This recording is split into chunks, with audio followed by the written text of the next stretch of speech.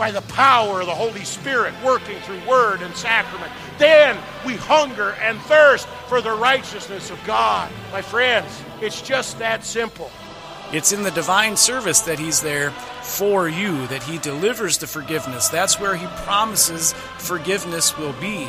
And so that's why it's so important to be in church. We long that God would answer the prayer when we pray, deliver us from evil. Get me out of here. Get me out of this sin-filled world. And that is Jesus Christ, who says, do not count their sin against them, for my blood has paid the price for that.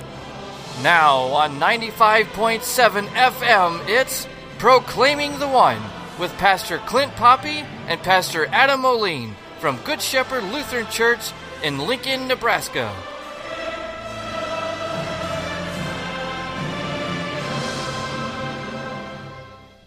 Welcome once again to Proclaiming the One. I always get a kick out of that intro. It's like Jim was on steroids the day that he put that thing together. So it is always a privilege and an honor to be here. We do this every week. You've got that look on your face, Pastor. Help me out. You're an artist. You're drawing flies. There's one circling over here. I don't know. I am not going to speak to that. I am not going to be distracted by that. Each week, it's a privilege to gather together. We look at the readings for the upcoming Sunday in the church year. We are proclaiming the one and only Savior from sin, Jesus Christ, crucified and risen for you. We do this in the one-year series of readings, and the one-year series of readings are really pretty unique during this season of Easter. It's really kind of hard, we're gearing up for summer vacations. By the time you hear this program, Memorial Day is just going to be right around the corner. And, the season of Easter, that was 6 weeks ago. How in the world can we still be thinking about Easter at this point in time? Well, Easter is a season. And sometimes it's hard for us to keep in mind that season of Easter. But this is what Pastor Moline and Vicar Bader and I are going to try to do today as we look at the readings for the 6th Sunday of Easter. Vicar, you want to share the introit? It is a portion of Psalm 66 with the bracket or the antiphon coming from Isaiah 48. With a voice of singing, declare this with a shout of joy to the end of the earth. Alleluia. The Lord has redeemed his servant Jacob. Alleluia. Shout for joy to God, all the earth. Sing the glory of his name. I cried to him with my mouth, and high praise was on my tongue. But truly God has listened. He has attended to the voice of my prayer. Blessed be God, because he has not rejected my prayer or removed his steadfast love from me. Okay. With the voice of singing, declare this with a shout of joy to the end of the earth. That seems to encompass several of the themes that we've already had here during this season of Easter. We've got singing, we've got shouting for joy, we've got kind of a mission flavor and a mission theme because this is going out to the ends of the earth. Pastor, just kind of a general observation on some of these major themes that we've had already during the season of Easter. Well, with Easter, definitely there's joy, and so that's the idea of singing. We've talked about how Christ is our good shepherd. We've talked about how he has risen from the dead, how he calls, gathers, and enlightens and sanctifies the entire Christian church. And so this is all related together, the idea that since Christ has been raised from the dead, that all people will hear the gospel, at least in one way or another, whether they believe it or not, and then also that we are excited and happy that Christ is raised from the dead and that we have eternal life in him. And so this whole season continues to build as it looks towards the ascension, which is coming up very shortly, I think. And so that idea, when Christ ascends into heaven and sends the Holy Spirit down here to call, gather, enlighten, and sanctify the entire Christian church on earth. Yeah, the ascension of our Lord will be celebrated between the 6th and 7th Sunday of Easter, and we don't have a specific Proclaiming the One episode for the Ascension of our Lord. However, on our sister program, At Home in Your Hymnal, on the episode where we talk about the season of Easter, the fourth segment in that, we devoted that entirely to a Proclaiming the One type segment on the readings for Ascension Day. So I would just encourage you to check out the archives at our radio website, www.thecross957.org. Pastor Moline is dragging me kicking and screaming out of the dark ages, out of the dinosaur caveman world that I live in, teaching me how to do podcasts, and we have lots of spaces where sermons, the radio programs, Bible studies, bringing Bach back, all these things are available on very simple podcast kind of formats. So if there's ever anything you can't find on our radio website, sometimes the archives are a little difficult to negotiate. Pastor, where would they go to find this stuff? Well, if you go to the new KNNA page, you'll see at the bottom of the page it has all of our shows listed. And we're starting to put some of these shows into podcast format, which means you could click on that picture for the show, and all the episodes, we're working on getting them available to be easily accessed that way, and not just in the individual segments, but we can put the segments together and form them into an entire episode. So, for example, today's program, we'll put it on there so that there are all four seamlessly woven together into one show instead of having to click and listen to each one individually. And if you're looking for a podcast, you know where to go. Where do you go to find a podcast? Talk to me. Yeah. Talk to me like I don't already know. Well, so Pastor Poppy's sermons, Nebraska Table Talk, Bringing Bach Back, my sermons, and soon these other shows. You can listen to them on Google Podcasts. You can listen to them on Apple Podcasts. You can listen to them on Stitcher. You can listen to them on Anchor. You can listen to them on CastBox. You can listen to them on a variety of other programs. We're publishing them on all those different places. So whatever podcast programming you use, you should be able to find KNNA The Cross programs there. And if you are looking at me like Vicar is looking at me, and I'm looking at Vicar like, what in the world are you talking about, Pastor Moline? All I can tell you is find somebody that is techno-savvy like Pastor Moline, or ask any 11-year-old child or younger, and they'll be able to tell you everything you need to know and get you up to the 21st century. And it'll be handy because, say you're going on a trip and you'll be outside of the regular broadcast zone of KNNA and you don't want to use your data up, you can download the episodes at home and then listen to them in your car while you drive. It'll be pretty slick and handy in that regard. Okay, and we'll have more on that later. We need to probably cut some spots for the radio commercial time and explain that to people. But let's get back to God's Word, our introit for the sixth Sunday of Easter. The reason why people are singing and shouting for joy all the way to the end of the earth, Vicar, that second line of the introit. What has the Lord done that causes the shouting for joy and the singing to go to the end of the earth? He has redeemed his servant Jacob. He has set his people free by the blood of the Lamb, that is, Jesus Christ our Lord, who was slain to take away all of our sin and rose again victoriously to proclaim to us that our enemies of sin, death, and the devil have been defeated, and we are now his forever.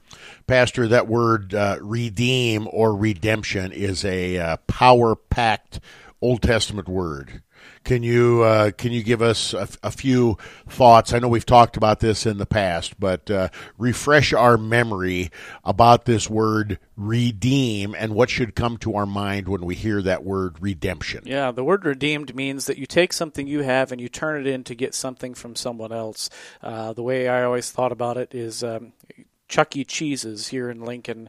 You go there and you play the games and you get the little tickets that spit out of the machines, and then at the end of the time at Chuck E. Cheese's, you take all your tickets over to the prize counter and you redeem your tickets. You give them to the guy there, and in return for that, he gives you some little trinket or prize that's really not worth anything, but you think it's pretty cool because you redeemed your tickets to get it. And that's the idea with redeemed. And the difference being this is much more serious than Chuck E. Cheese's.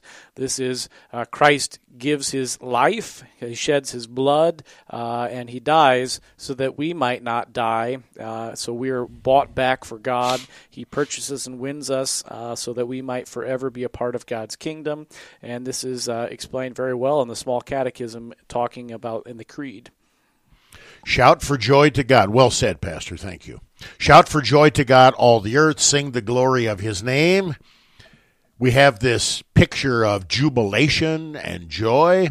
And then the very next line, I cried to him with my mouth, and high praise was on my tongue. Seems to be kind of a downer there. I cried to him with my mouth. How is sorrow, crying, tears connected to the joy that we're talking about in this introit? Vicar, you want to give that a go? Sure. Cried to him with my mouth. There is a certain amount of sorrow and grief that should come into our hearts whenever we hear the saving message of Jesus crucified for us. Why was it that he had to be nailed to the cross? Why was it that he had to bleed and die? It's because of our sin.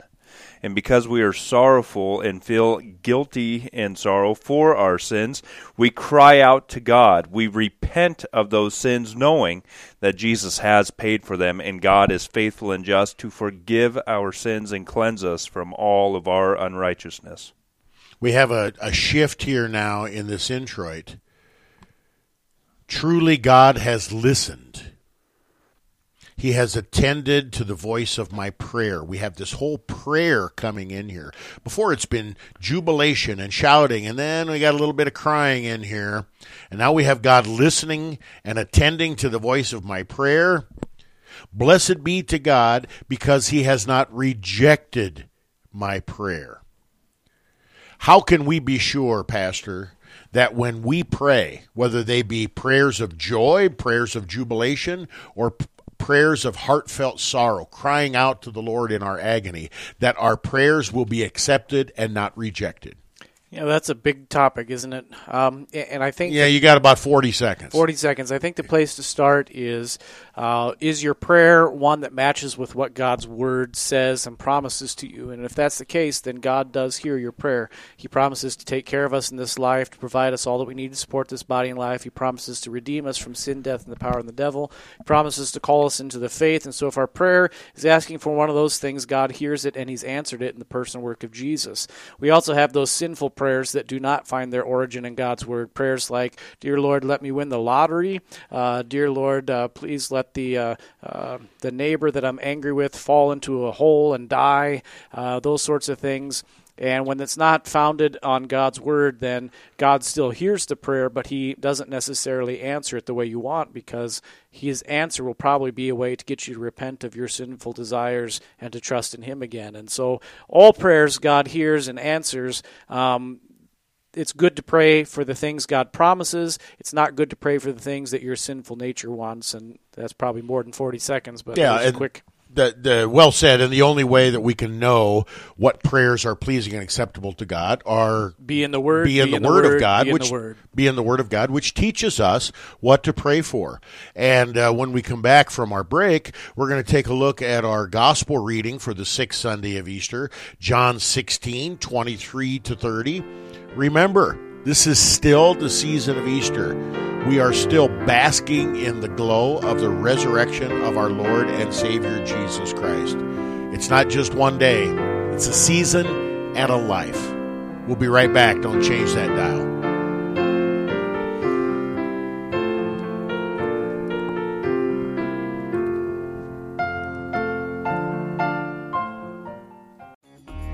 You are listening to KNNA LP 95.7 FM, Lincoln, Nebraska.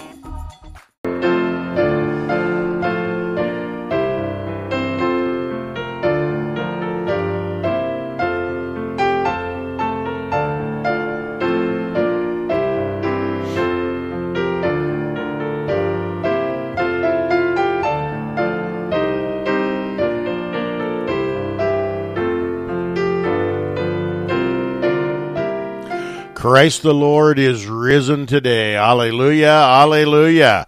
It's still the season of Easter. Doesn't feel like Easter. Doesn't seem like Easter. The weather doesn't seem like Easter, but it is. Our celebration of Easter continues. This is Pastor Clint Poppy, along with me, Pastor Adam Moline, Vicar Albert Bader. We're looking at the readings for the 6th Sunday of Easter here on our Proclaiming the One radio program, brought to you by KNNA LP 95.7 right here in Lincoln, Nebraska. The gospel reading for the 6th Sunday of Easter, also known as Rogate Sunday, and that is one of the words in the Latin language for prayer. The gospel reading is John 16:23-30. Remember, we're talking about the upper room discourse, the unique feature here in the one-year series with regard to these Sundays of Easter. Vicar, are you ready? Take it away. Jesus said, "In that day you will ask nothing of me. Truly, truly, I say to you, whatever you ask of the Father in my name, he will give it to you. Until now you have asked nothing in my name. Ask, and you will receive, that your joy may be full. I have said these things to you in figures of speech. The hour is coming when I will no longer speak to you in figures of speech, but will tell you plainly about the Father. In that day you will ask in my name, and I do not say to you that I will ask the Father on your behalf, for the Father himself loves you, because you have loved me, and have believed that I came from God. I came from the Father and have come into the world, and now I am leaving the world and going to the Father." His disciples said, "Ah, now you are speaking plainly and not using figurative speech. Now we know that you know all things and do not need anyone to question you. This is why we believe that you came from God." Pastor, I got to be honest with you. Of our 50-some Sundays that are options in, you have more Sundays with the Epiphany season, and you have more Sundays with the Trinity season, depending on when Easter falls. And so it's almost 60 Sunday options that you have in the one-year series. I got to be honest with you. This is one of the strangest and hardest Bible passages for me to preach on. And I'm bearing my soul here before the whole world. This is a toughie. And so I almost always, when it's my turn to preach on this particular Sunday, I almost always wimp out and preach on the Old Testament reading, which is one of my favorite passages as well.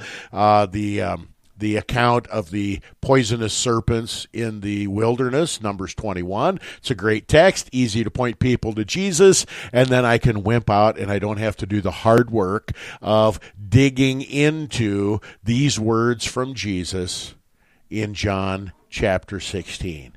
So, you are going to catechize not only all of our listeners, but you're going to catechize me and Vicar on how to understand these words and how to preach and teach these words as well. So this is Rogate Sunday. I brought that up at the beginning on purpose because the general understanding of prayer. I tried to emphasize during our introit section in our first part of this particular program that God guarantees that he will answer our prayers.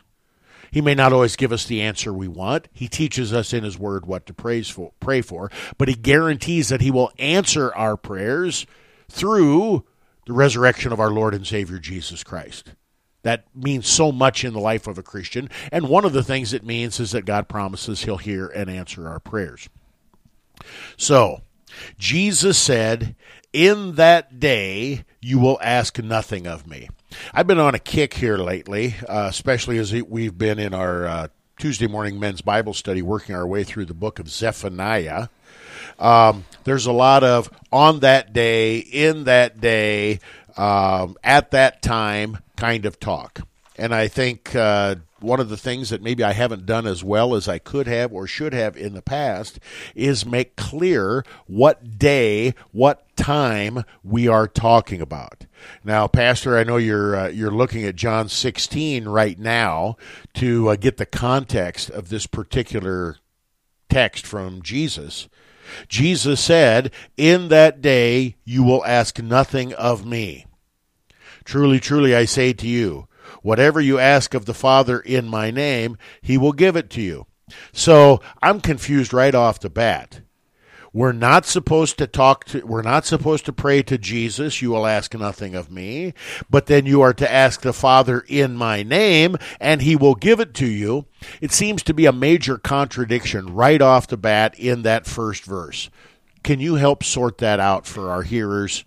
Yeah, we have to, we do have to look at it in the context, and this is a part of the farewell discourse of St. John's Gospel, and it comes right after the part that we had a couple of weeks ago for Jubilate Sunday, which is "a little while and you'll see me, and a little while again, a little while and you'll see me no longer, and then a little while and you'll see me again." I have to break in right there. If you weren't in church or weren't listening on that particular Sunday, which was the fourth Sunday of Easter, go to Pastor Moline's blog. Podcast site, or go to our KNNA site. He preached an outstanding sermon on that text with regard to that phrase that Jesus teaches us, "a little while." A little while. So go check that out if you haven't done so already. And thanks be to God for that wonderful message. Okay. Now I can go back to your thought. So Jesus is talking then about, first off, the crucifixion and the resurrection. "A little while and you won't see me because I'll be arrested and crucified and laid in a tomb, and then a little while and you'll see me again." And so this discussion there is had with the disciples. And then it also has implications for the life of the church, that right now we don't necessarily see the person of Jesus walking around among us, but we know that in a little while, when the end of the world comes, we will. And so then we have this phrase that comes immediately after that particular text from John 16 that says, "In that day you will ask nothing of me." And so your question is, what is that day? And so we have both of those meanings. We have this idea that this is once Christ has been raised from the dead and ascended into heaven, the life of the church exists. That's the day, and it has its fulfillment then in the day when Christ returns and brings this world to its end and takes us to live with him in his kingdom, world without end.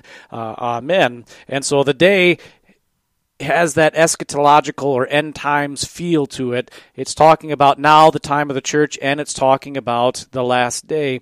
And when it says we don't ask anything of Jesus, that's because Christ has already given us everything, and our prayer then is now directed to God the Father, and that's the way we do a lot of our prayers. "Our Father who art in heaven," Heavenly Father, we ask you to do these things, and we always end our prayer that way as well, "through Jesus Christ, your Son, our Lord, who lives and reigns with you in the Holy Spirit, one God, now and forever."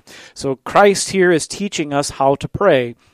We ask our Heavenly Father as dear children ask their dear Father, and we ask him for the things that he promises to give, and we ask for the sake of Jesus, who bled and died and rose again to grant us all the things of heaven.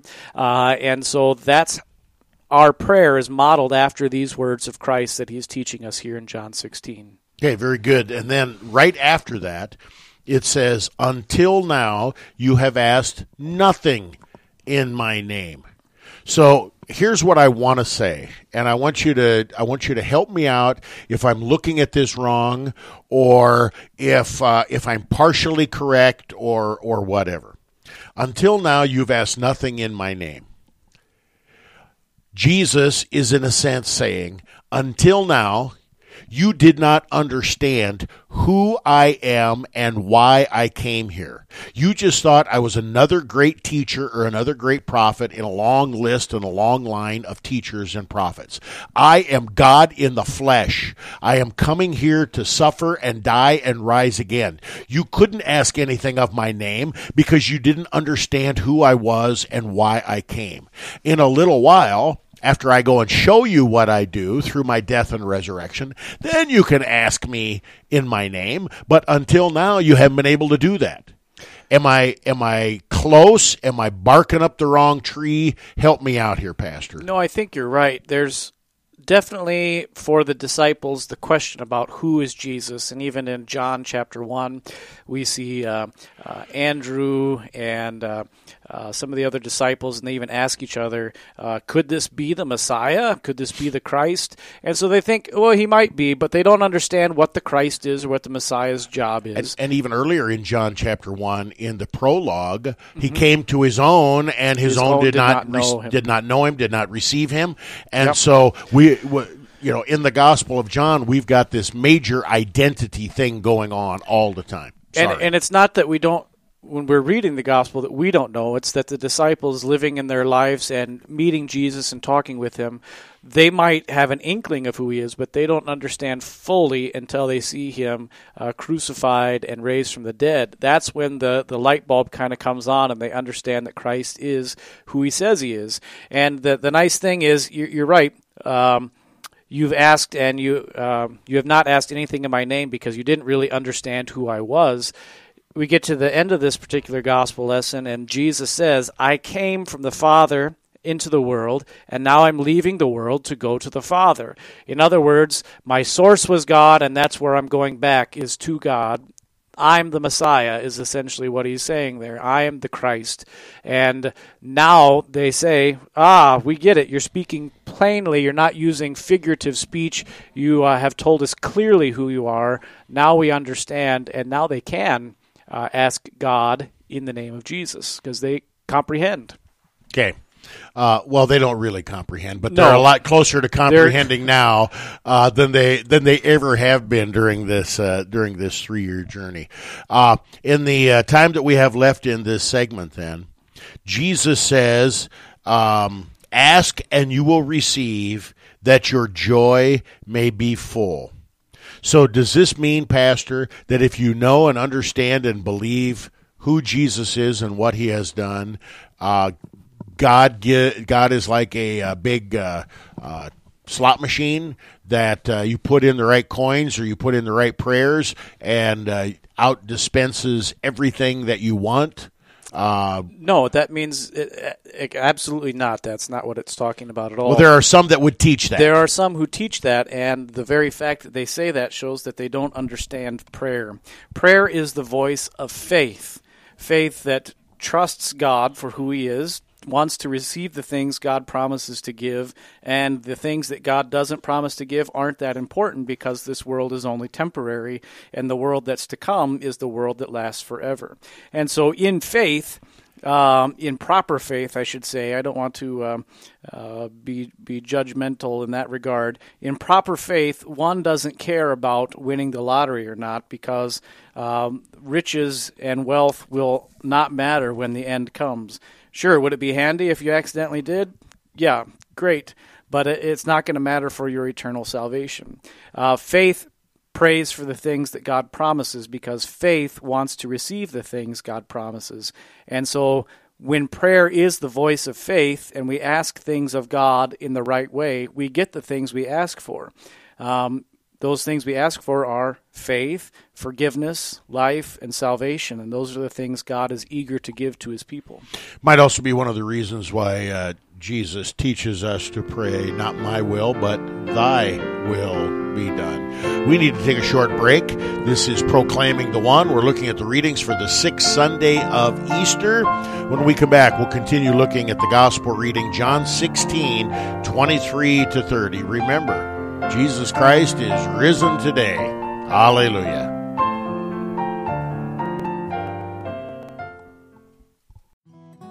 You are listening to KNNA LP 95.7 FM, Lincoln, Nebraska.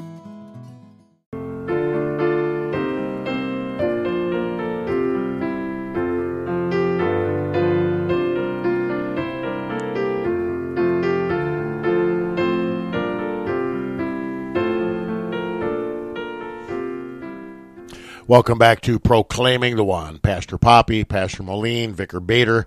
We're privileged to serve at Good Shepherd Lutheran Church in Lincoln, Nebraska, 3825 Wildbriar Lane, just north of 40th and Old Cheney. Come join us on Sunday mornings, 8 and 10:30, for divine service, Sunday school for all ages in between. We worship year-round, and this is something very important to remember during the summer months. We worship year-round on Wednesday evenings at 6:30. You're always welcome here at Good Shepherd.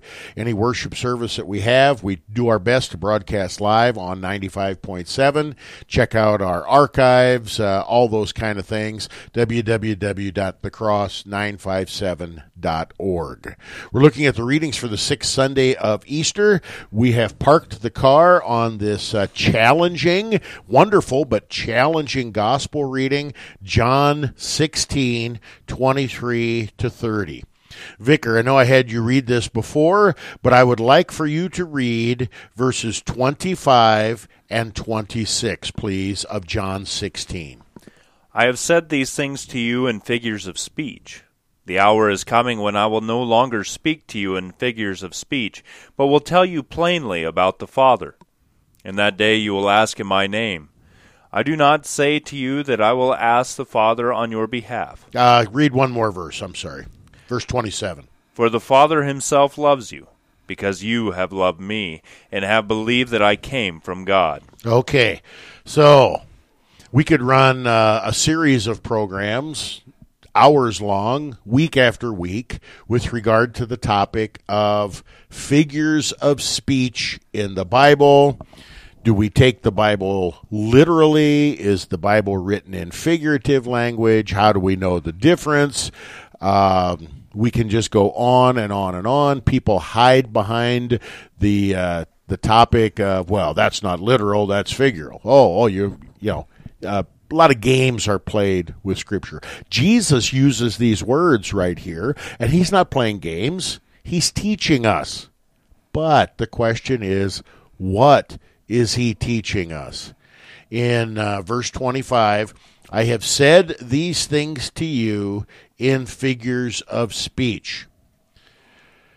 When we think back over the first 15 chapters of the Gospel of John, Jesus has used many figures of speech, signs, metaphors, similes.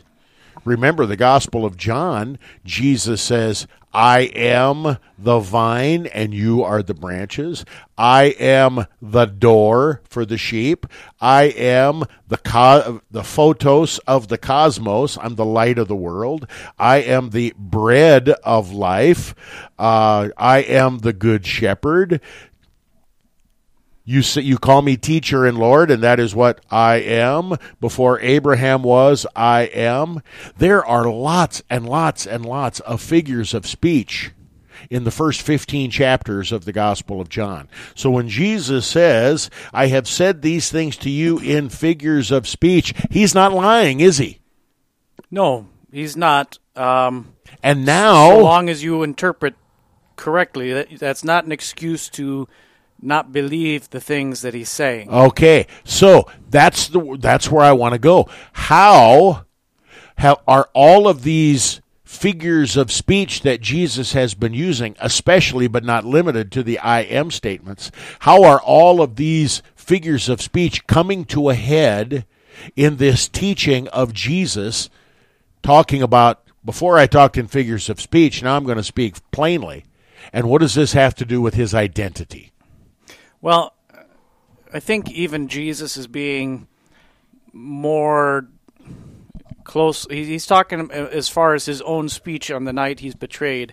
He's not going back and saying that the things I said before are just figures of speech and you can interpret them away. He's talking about a little while and you'll see me, and a little while and you won't see me, and that whole discussion there. The figures of speech before is, for example, Jesus says, I am the sheep gate, right? Does he mean I am a literal gate that's, between a stone fence? No. I mean, and anybody can tell you that's not exactly what he means, but what is he teaching? There's only one way in, and that's me. That's what he's teaching, and that's the truth. Now, here he's talking about, I've been telling you these things about when I'm going to go and I'm going to send the Holy Spirit, all these things. I'm speaking in parables and figures of speech, just as in the other Gospels. so that seeing they might not see, and hearing they might not hear, quoting Isaiah there. Jesus is using figures of speech for the sake of teaching, and yet allowing the disciples to come to the fullness of knowledge when they see him resurrected, and he brings this teaching to a close and to its head. And so it's not that these are figures of speech, we can just eliminate them. He's teaching in a particular way for a particular purpose so that people can come to faith and wrap their mind around the whole reality of who he is. It's not like he could just show up and say, hey, I'm God, I'm going to die for you, and the disciples would get it right away. It takes patient teaching over many, many years and hours for that faith to be fully understood. I think one of the problems we have is when we hear that term, figure of speech. Oh, Jesus is speaking figuratively here, not literally. Oh, Jesus is talking about a figure of speech. That somehow we translate that into thinking that, oh, if Jesus is speaking in a figure of speech, that means it's not true. Right. And that's not the case at all. And that's not the case at all. Jesus uses figures of speech to communicate his truth. And I don't want to say it that way because that makes it sound like you have your truth and I have my truth. Jesus, who says, I am the way, the truth, and the life, uses figures of speech to communicate the once and for all truth of the gospel. Let me give you an example of a figure of speech. And Vicar, this is one we've talked about here just recently during this season of Easter. I'm going to give you an example of this figure of speech, and I want you to take this figure of speech and communicate the literal truth to me. Are you ready? I think so. Jesus says, I am the good shepherd. The good shepherd lays down his life for the sheep. That is a figure of speech. And it also communicates the truth. How is that a figure of speech, and how is that communicating the life-giving, life-changing salvation that comes only from Jesus Christ? The figure of speech is portraying Jesus as a good shepherd, making us, his people, his sheep. And Jesus, being the good shepherd, is willing to lay down his life for us. Yes, he says that in a figure of speech, but he means it literally. On Good Friday, he is literally going to lay down his life by bleeding and dying on the cross so that on Easter Sunday he might take it up again and give that life to us through the forgiveness of our sins. In that day, well done, Vicar, in that day you will ask in my name, and I do not say to you that I will ask the Father on your behalf. Pastor, here's another one of those things that throws me completely for a loop. I learned, and I continue to teach to this day in catechism class, that Jesus, as a part of his threefold office of prophet, priest, and king, continues in his priestly role to sit at the right hand of the Father and intercess on my behalf. This makes it sound, in verse 26, in that day you will ask in my name, and I do not say to you that I will ask the Father on your behalf. Well, this makes it seem to me that he's not my intercessor. Help me to make sense of this, because Jesus cannot speak in a lie. The scriptures do not contradict themselves. So how do we make sense of these things that seem to be contradicting each other? Jesus understands the Trinity better than we do, and what he's teaching us is that he is a part of the Trinitarian God. It's not that he's some lower entity that we have to talk to get to the big guy. It's not like he's the guy who stands at the door and we say, okay, I need to talk to the big guy. Can you tell him this for me? Jesus is putting himself at the same level of God and not as just a doorway to get to God. And we see this sometimes with people who, I think sometimes even with the idea of my loved one died, and so when I stand at their grave, I say, will you ask God this for me? That's not the way that it works. We can go directly to God. We can go directly to God and ask him the things he promises and trust that he'll give them to us. We don't have to go through an intermediary. And so when we ask Jesus or when we ask God the Father, we ask directly, not through an intermediary. And I think that's what Jesus is saying. He's really saying, I'm not just the intermediary. We can go directly to God. So in addition to this Trinitarian instruction, and I love that because he's unfolding this mystery that we can never grasp, but in addition to that, is he also teaching us about his identity as the once and for all priest who makes payment on our behalf, the temple curtain torn in two from top to bottom, and so now no longer do I need a human priest to make intercession for me. I can go directly to the Father. Is this what we're talking about here? That's exactly the idea. And it's not to say also that other passage is not true where Jesus makes intercession for us. He always is there at God's right hand, God the Father's right hand, saying, these people are forgiven because my blood covers them in baptism. These are both true at the same time, and at the same time we uphold them as true. We don't have to just have one and not the other.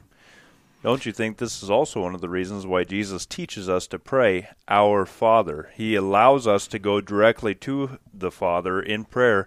And also, I think it's beautiful, you talked about the Trinity, and that's exactly right. Jesus is God. He's also God in the flesh. He gives us the ability to call God Father because he, as a human, has taken all of our sin away from us by bleeding and dying and rising again, and has all made us co-heirs, brothers and sisters with him. So that's another reason why we get the opportunity to pray directly to God the Father. Okay, we're about out of time in this segment, and I still have lots of questions yet on John chapter 16, verses 23 to 30 that are before us. And I want to give just a little bit of a teaser before we take the break. Most people, when they think of the Gospel of John, the most famous passage is John 3:16, for God so loved the world, that he gave his one and only Son, that whoever believes in him should not perish, but have life everlasting. God's gift of Jesus, God's gift of love. Following up on everything that we've talked about here with this Trinitarian direct access talk in verse 27. For the Father himself loves you, because you have loved me, and have believed that I came from God. So God loves me because I love him? That can't be what that says. That's clearly contrary to every other word and thought of Scripture. So when we come back from our break, we want to have our biblical experts here exegete and explain this challenging and yet beautiful passage of Scripture for us. This is Proclaiming the One. We're looking at the readings for the sixth Sunday of Easter. Don't change that dial. We'll be right back.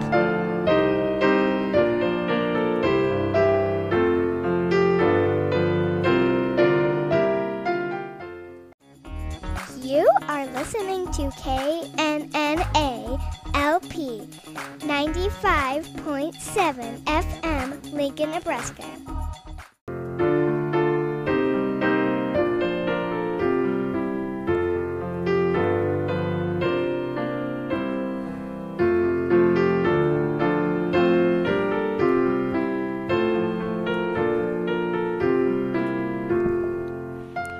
Welcome back to Proclaiming the One. Pastor Poppy, Pastor Moline, Vicar Bader. We're looking at the sixth Sunday of Easter, the readings, and then we have the privilege to do this every week. We take a look at the upcoming lessons to help us prepare, not only in our preaching and teaching, but to help all of our listeners prepare so that as they come into God's house on this particular Sunday, they know what is coming. They've had an opportunity to reflect, to meditate, to pray, and to get the most out of the hymns, the preaching, the teaching, the liturgy on each day that they are in God's house.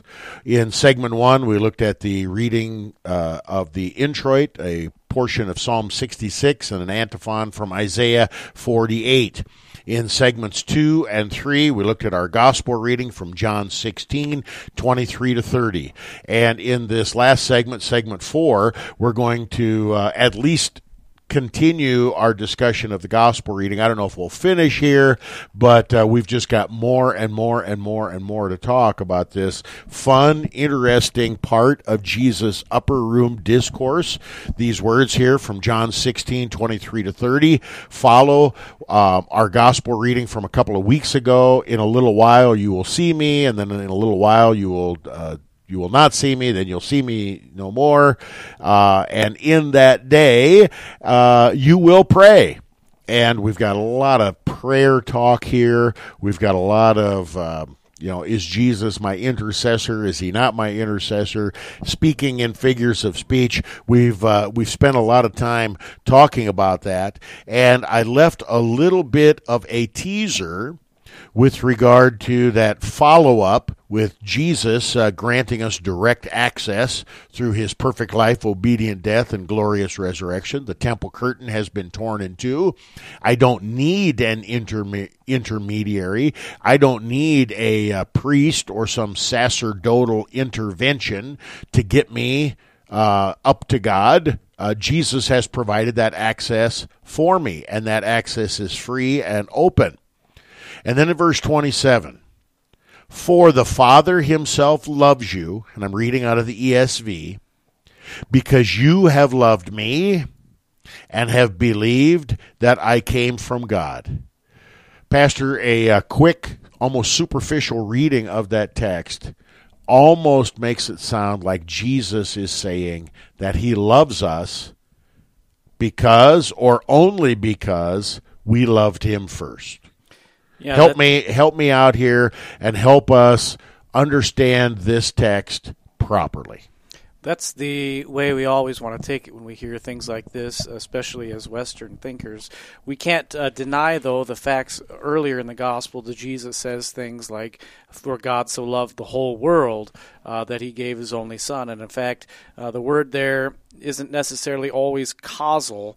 It is just a reality, a statement of fact that, the Father himself loves you. And we have that word hati in the Greek, because, or that, or things like that. It just means there's a new clause starting. And we have there also, these words are in the perfect tense. You have loved me with a past action and present abiding results, and have believed me, past action, present abiding results. He's stating a fact. You guys love me. You guys are in the faith. And how did that happen for these particular gentlemen? By the power of the Holy Spirit working through God's Word. That's right. Jesus said, follow me, and they did. And so by speaking the word, they are in the faith. And that's how that past action with present abiding results, love and faith came about, is through the word of Jesus. And so we can't try and make these things backwards from what the rest of the gospel takes and teaches. We have to use them in context and use the more clear passages to interpret the more difficult passages, and that's what we do here as well. It is interesting that you say that the word there, that hotik, sometimes when we translate things, we just kind of take the easy way out as well. And the translation here in the ESV is unfortunate. That word because certainly does have causal connotations to it. It can, yes. And in English language. Mm-hmm. Because Scott Frost is the coach, now I love the Huskers. Well, you didn't love the Huskers before? See, so we even play those kind of games with our silly football talk. And we have to be clear here. There are certain rules to biblical interpretation, and Scripture cannot contradict Scripture. Scripture interprets Scripture. And in the epistles of John, it could not be more clear that we do not love God first. It's the other way around. In this is love, 1 John chapter 4. Not that we loved God, but that God loved us and gave his Son as the atoning sacrifice for our sins. And so we can't interpret things here in ways that are clearly contradicted in other parts of Scripture. Scripture has to interpret Scripture. And your explanation for that love passage and what comes first with regard to faith and all these things is wonderful. Now, I want to get to the clincher here in this gospel reading, John 16:23-30. This is all about the identity of Jesus. You can't really expect anything out of Jesus or even pray to him if you don't know who he really is. And this is a part of, why Jesus is speaking in figurative language. He is unpacking for our simple brains to understand that he is God in the flesh, come to lay down his life and pick it up again 3 days later for the life of the world. He's teaching here almost if you're teaching a preschooler. You're teaching different than if you're teaching somebody who is a college-educated adult. You use different hand gestures, you use different vocabulary, you use different examples. And here in this upper room discourse, it's almost as if Jesus says, okay, preschoolers, listen carefully. I'm going to explain to you what's about to happen. And how are preschoolers with their attention span and their ability to understand? Well, limited. I think that's a fairly good picture of what's going on right here. In verse 26, Jesus says, I came from the Father and have come into the world, and now I am leaving the world and going to the Father. Vicar, what is Jesus plainly teaching our preschool disciples right here? He is plainly teaching that I am God, the eternal God who has come down from heaven, born into the flesh. I have lived here in this world, and I am leaving the world. I'm going to die to pay for your sins, rise again from the grave, and then go back into heaven from whence I came. I love the response of the disciples here in verses 29 and 30. It's kind of like you tell somebody a joke, and they don't get it. And then you explain to them the punchline of the joke, and they go, oh, yeah, now I get it, but they still don't get it. Okay, yeah, you know what I'm talking about. So in verse 29, his disciples said, now you are speaking plainly and not using figurative speech. Now we know that you know all things and do not need anyone to question you. This is why we believe that you came from God. How are they explaining and answering all at the same time this identity of Jesus, even though their answer may not be 100% understood in their own minds and hearts? Pastor? Yeah, they say the right things here, and maybe they even think they understand correctly, but until Christ is nailed to the cross, laid in the tomb, and then alive and saying, here, put your finger in this nail hole and see that I really am alive, and watch me appear in this locked room with no scientifically verifiable way of that taking place. Until that happens, they aren't going to really get it no matter what they say.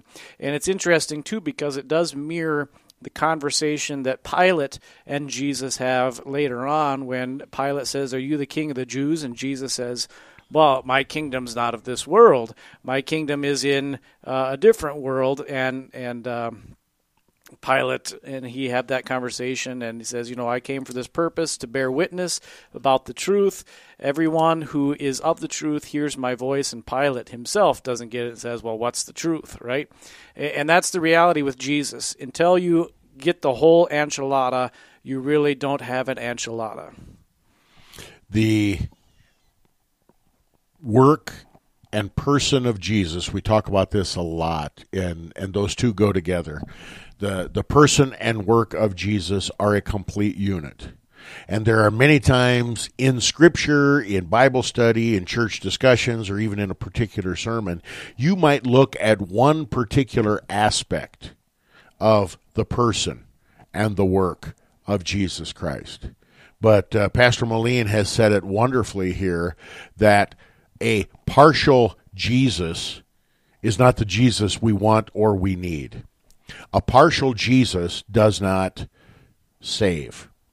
And I believe it was Dr. Norman Nagel from the St. Louis Seminary that used to say the phrase, "Our Lord and Savior Jesus does not do fractions." He does not do fractions. And that meaning by that statement is he doesn't give you a little bit of the gospel. He doesn't work in partialities. Where Jesus is complete. True God and true man. Where the gospel is complete. For you, once and for all people, for all time, and for all sin. And we need to understand that unless we understand the complete Jesus, we're thinking in fractions. And God doesn't do that kind of talk. To have the kind of confidence that we need to go to God in prayer, to lift up our cries and our petitions to God, fully knowing that God will hear and answer our prayers, that confidence is a byproduct of knowing who Jesus is. And this is, I think, something, I know we don't have time to talk about this. This is the problem with Facebook and Twitter Jesus. A little catchphrase or a meme or whatever that's about Christ can't encapsulate and understand the fullness of Christ, which is why it's so important for you to be regularly in God's house, in a church that actually teaches and believes the entirety of God's Word, so that you can start to understand what the whole enchilada looks like and wrap your mind around that. Yes, and before there was Facebook and Twitter, there were letters to the editor where people would try to do the same thing in a little short period of time. It can't be done. It can't be done. My sheep hear my voice, and they follow me. That's what our Good Shepherd says, and that's what we need to do. Again, to be in God's house, to hear God's word, to receive God's gifts. This is what will inform and form our prayers to the crucified and resurrected Jesus Christ. Vicar, bring this to a close and pray for us the collect of the day, would you please? Let us pray. O God, the giver of all that is good, by your holy inspiration grant that we may think those things that are right, and by your merciful guiding accomplish them. Through Jesus Christ, your Son, our Lord, who lives and reigns with you in the Holy Spirit, one God, now and forever. Amen. Amen. Amen. For Pastor Moline and Vicar Bader, this is Pastor Clint Poppy. Thanks for tuning in to Proclaiming the One. Sunday morning, get up, read your paper, drink your coffee, pray for your pastor, go to church. God's richest blessings in Christ. Remember, Christ the Lord is risen today. Hallelujah.